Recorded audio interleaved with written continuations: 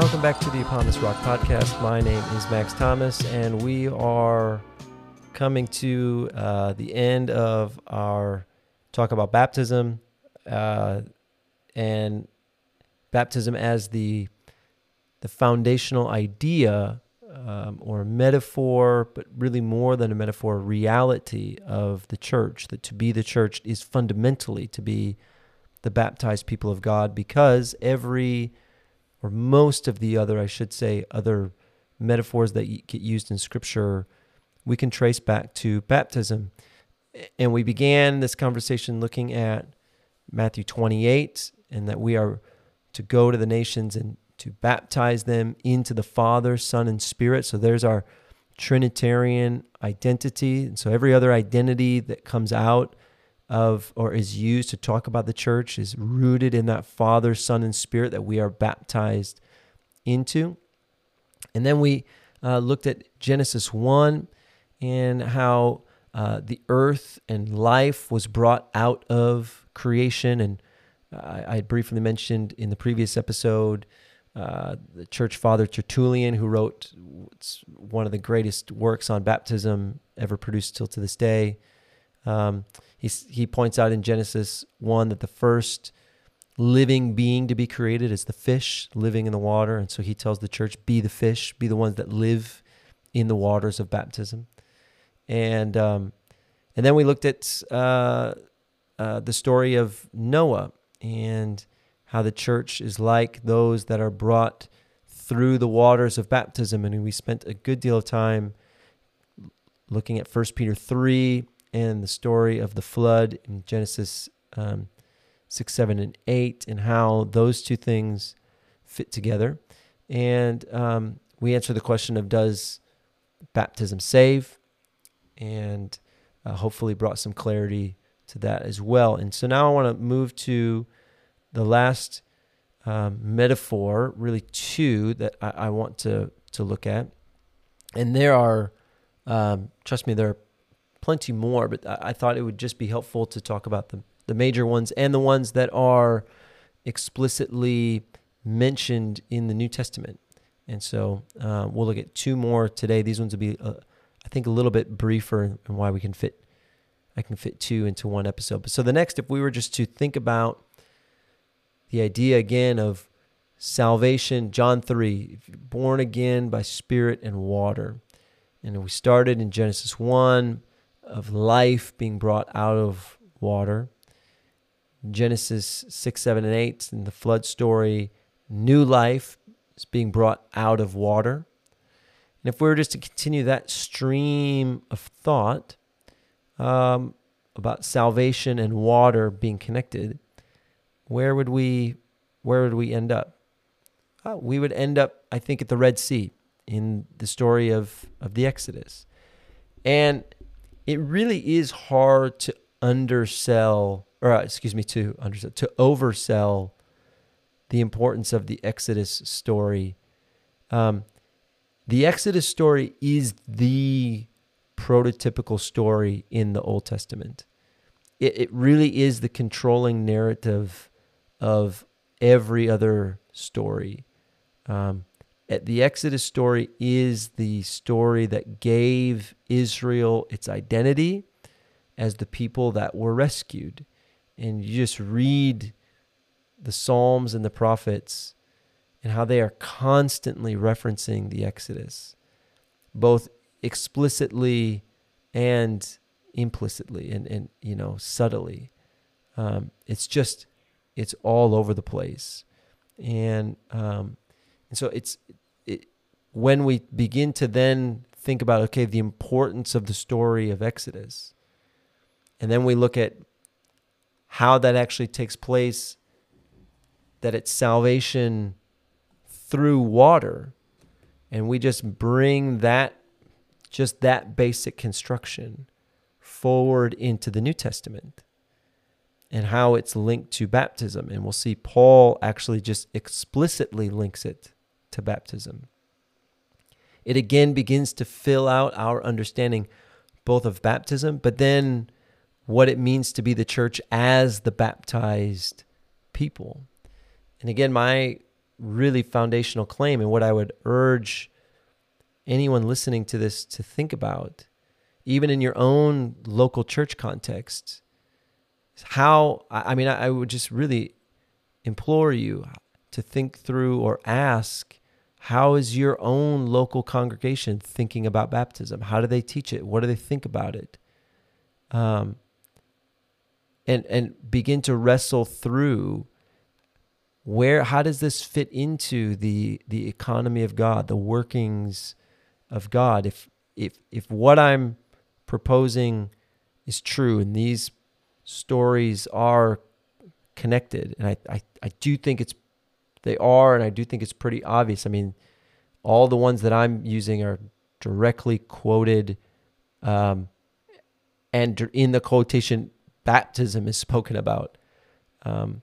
Then we do need to have some, I think, real good conversation. And as the church, we need to dig into the idea of being the baptized people of God, and then how that actually works out in practice, I think, is actually very important. But that's neither here nor there. So next major event, the Red Sea.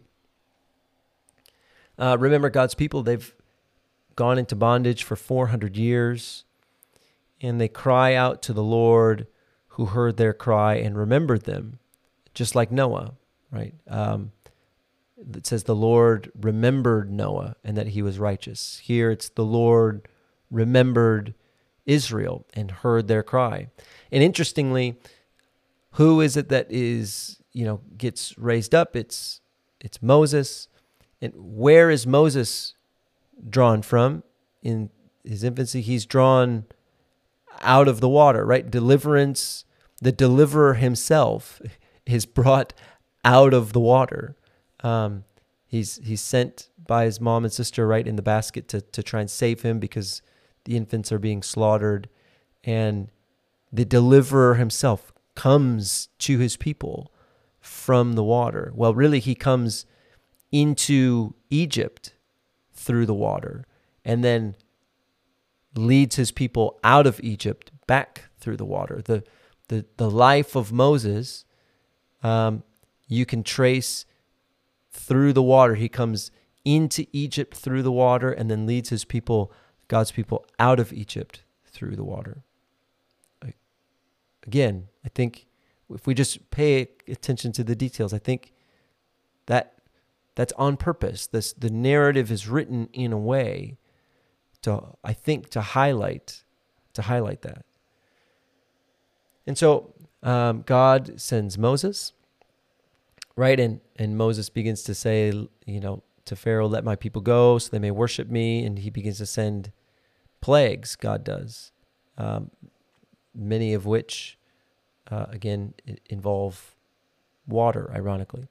But anyway, after sending 9 plagues, God's people are still in bondage, and Pharaoh refuses to let them go. And so the Lord tells Moses, have the people get their things ready, because this night in the darkness, remember in Genesis 1, it was darkness and water.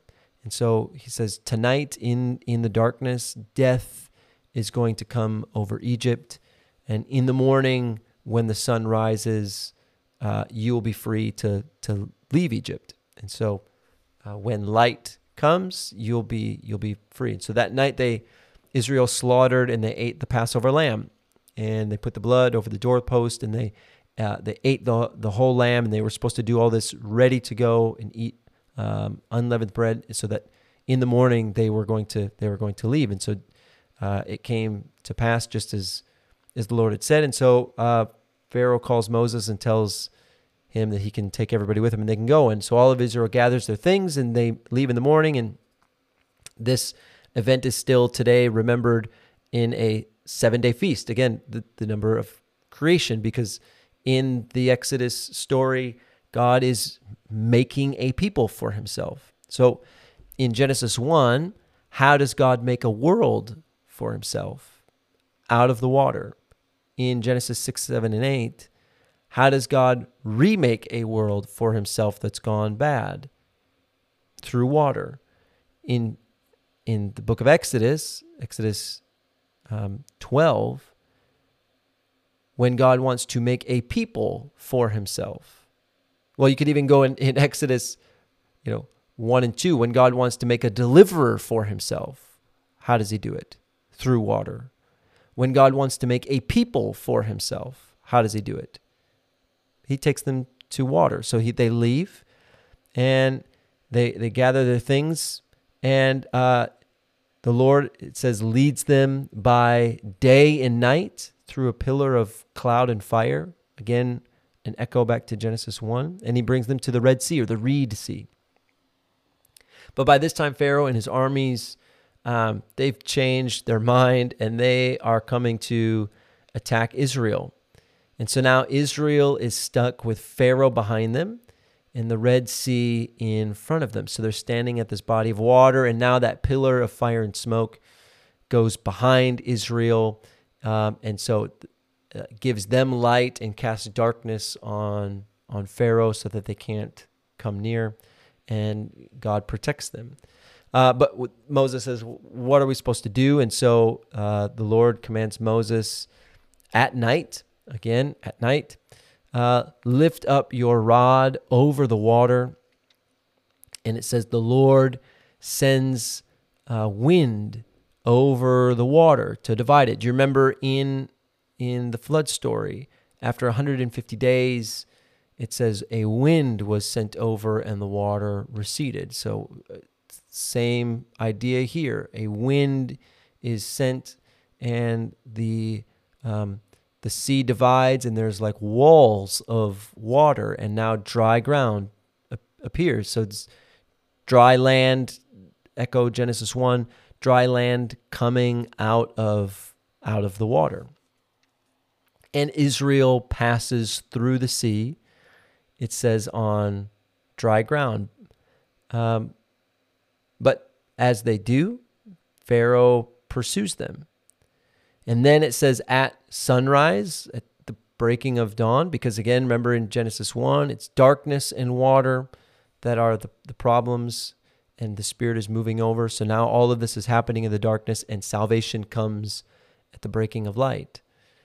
So then at sunrise, God looks down, it says, through the pillar of fire, and he says he reaches, this is just a wild imagery. It says that God reaches his hand out of the pillar of fire and smoke, and he begins to pull the wheels off of all the chariots. I mean, this is crazy stuff. So he's just pulling the wheels off of the chariots, and then he causes the waters to come back together and drowns Pharaoh. Again, think of Noah's flood where the waters are crashing back in. And Israel is delivered by passing through the water. God tells us that this is God's salvation. If you just read the two songs that follow, the Song of Moses and the Song of Miriam that follow, they are songs of salvation, songs that then get repeated and echoed numerous times in the rest of Scripture. These two songs are vitally important. Some of the earliest really pieces of salvation theology in the Scriptures. This is God's salvation, that he has saved us through the water by throwing the rider and the horse and the chariot into the sea, and he saved us and he brought us through. Now, interestingly, immediately after this story, Israel walks. So just pause there. We'll come back to that. But the story actually continues, and it continues in a interesting way. They walk 3 days, and now they have no water. So there's something that the author is trying to hammer something home about water for us, that they're saved through water. Egypt is destroyed by the water, and then they immediately come out and they walk. And the very first story after the songs and the poems of salvation, the very first story is they're continuing to walk, and 3 days now they have no water. They have no water to drink. And except for they finally come to this bitter pool of water that they call Mara, which just means bitter. And at this, and they're all complaining, and at the bitter waters, the Lord shows Moses a tree. shows him a tree. And Moses is told to cast this tree into the bitter waters, and they will be healed, and they will be able to drink of the sweet water. And from there, they travel to a place, it says, with 12 wells. Think of 12 tribes, 12 apostles, and 70 palm trees, and they camp beside the water there, it says. So water is not only where God saves his people, but how he saves his people in multiple ways in this story. First, in the Exodus story, he saves them through the waters. Then they come out and he brings them to bitter water, and it's a tree. It's wood. Again, for Noah, it was to take wood and build an ark, and this wood passing through the water would save them. And now it's wood, a tree being cast into these bitter waters that will make them sweet. And obviously in the New Testament, we have the wood of the cross that is tossed into the waters of death that saves us.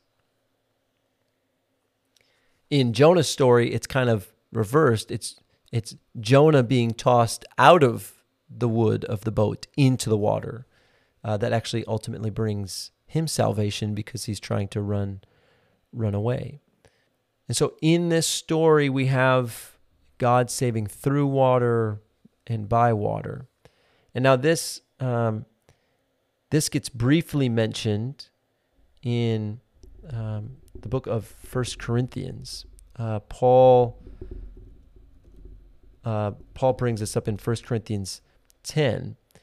He says this in verse 1. He goes, "Moreover, brethren, I do not want you to be unaware that all our fathers, they who were under the cloud," again, so he's referencing the Exodus story, the pillar and the cloud that covered over them. So I don't want you to be unaware of our fathers who went under the cloud and passed through the sea, the Red Sea, the Reed Sea. And they all were baptized into Moses in the cloud and in the sea. And all ate the same spiritual food, that would be the manna, and they all drank the same spiritual drink. For they drank from the spiritual drink that came from the rock that followed them, and the rock was Christ, which is another story in the wilderness wanderings involving, yes, water. But here, they were all baptized into Moses when they passed through the sea. Paul links the Exodus story of the people going through the water to baptism, that this was a kind of baptism into Moses.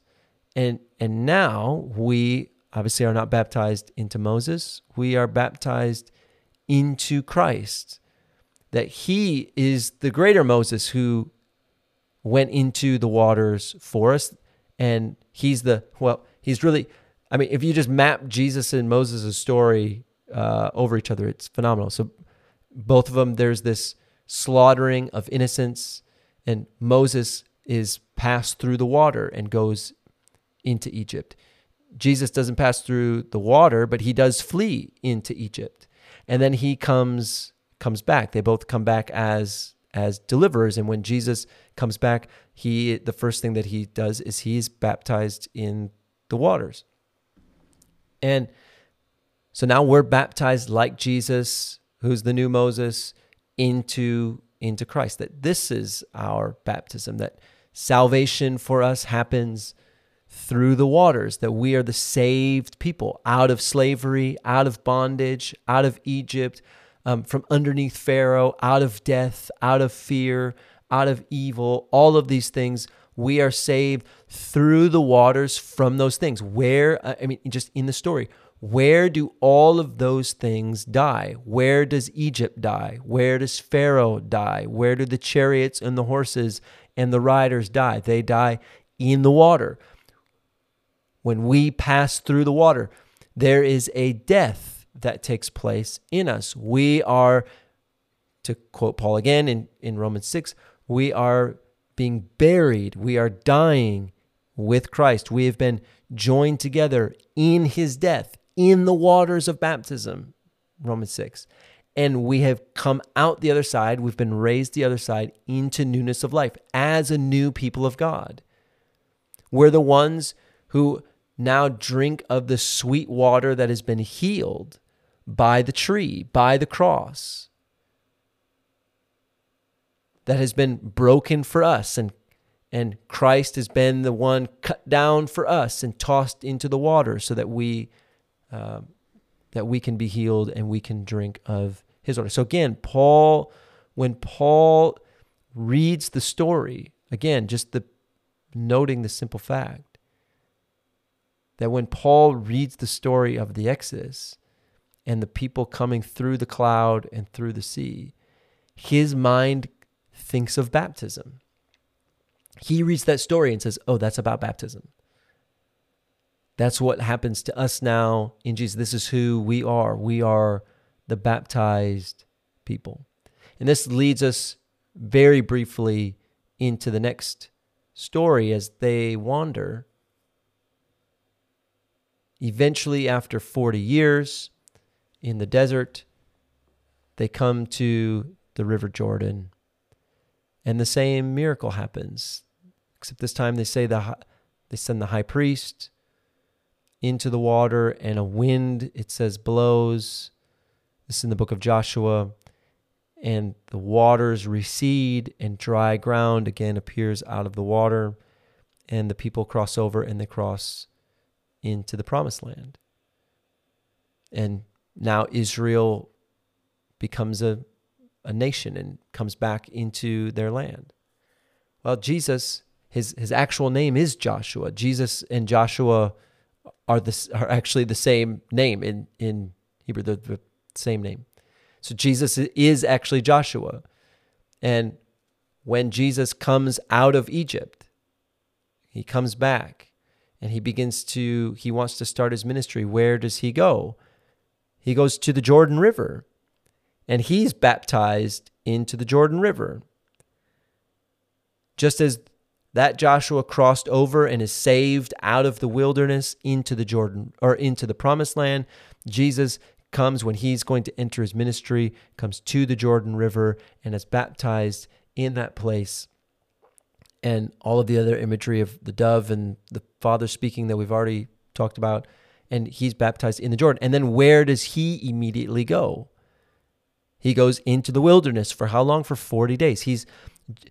My point here is Jesus and the New Testament authors are purposefully linking all of these stories together because they are the same story, just being told at different times in different places and with different characters, but they are the same story. The story of creation, of life coming out of the water, is the story of Noah, of new life coming out of the water, is the story of the Exodus, of a people coming out of water, is the story of Jesus, of God's salvation coming from the water, is the story of our baptism, a new people coming out of the water in him.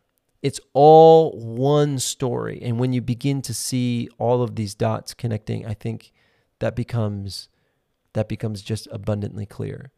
And so I say all of that in 3 episodes. My goodness, 3 episodes on baptism, just to say these few things. 1, to be the church is to be the baptized people of God, meaning we are the saved, new creation people. 2, it means that something actually happens to us at baptism. I actually think it is worth mentioning now because I've been asked this question. Someone just asked me this question recently when I was teaching this, and I kind of forgotten about it till right this moment, but I think it's worth bringing up.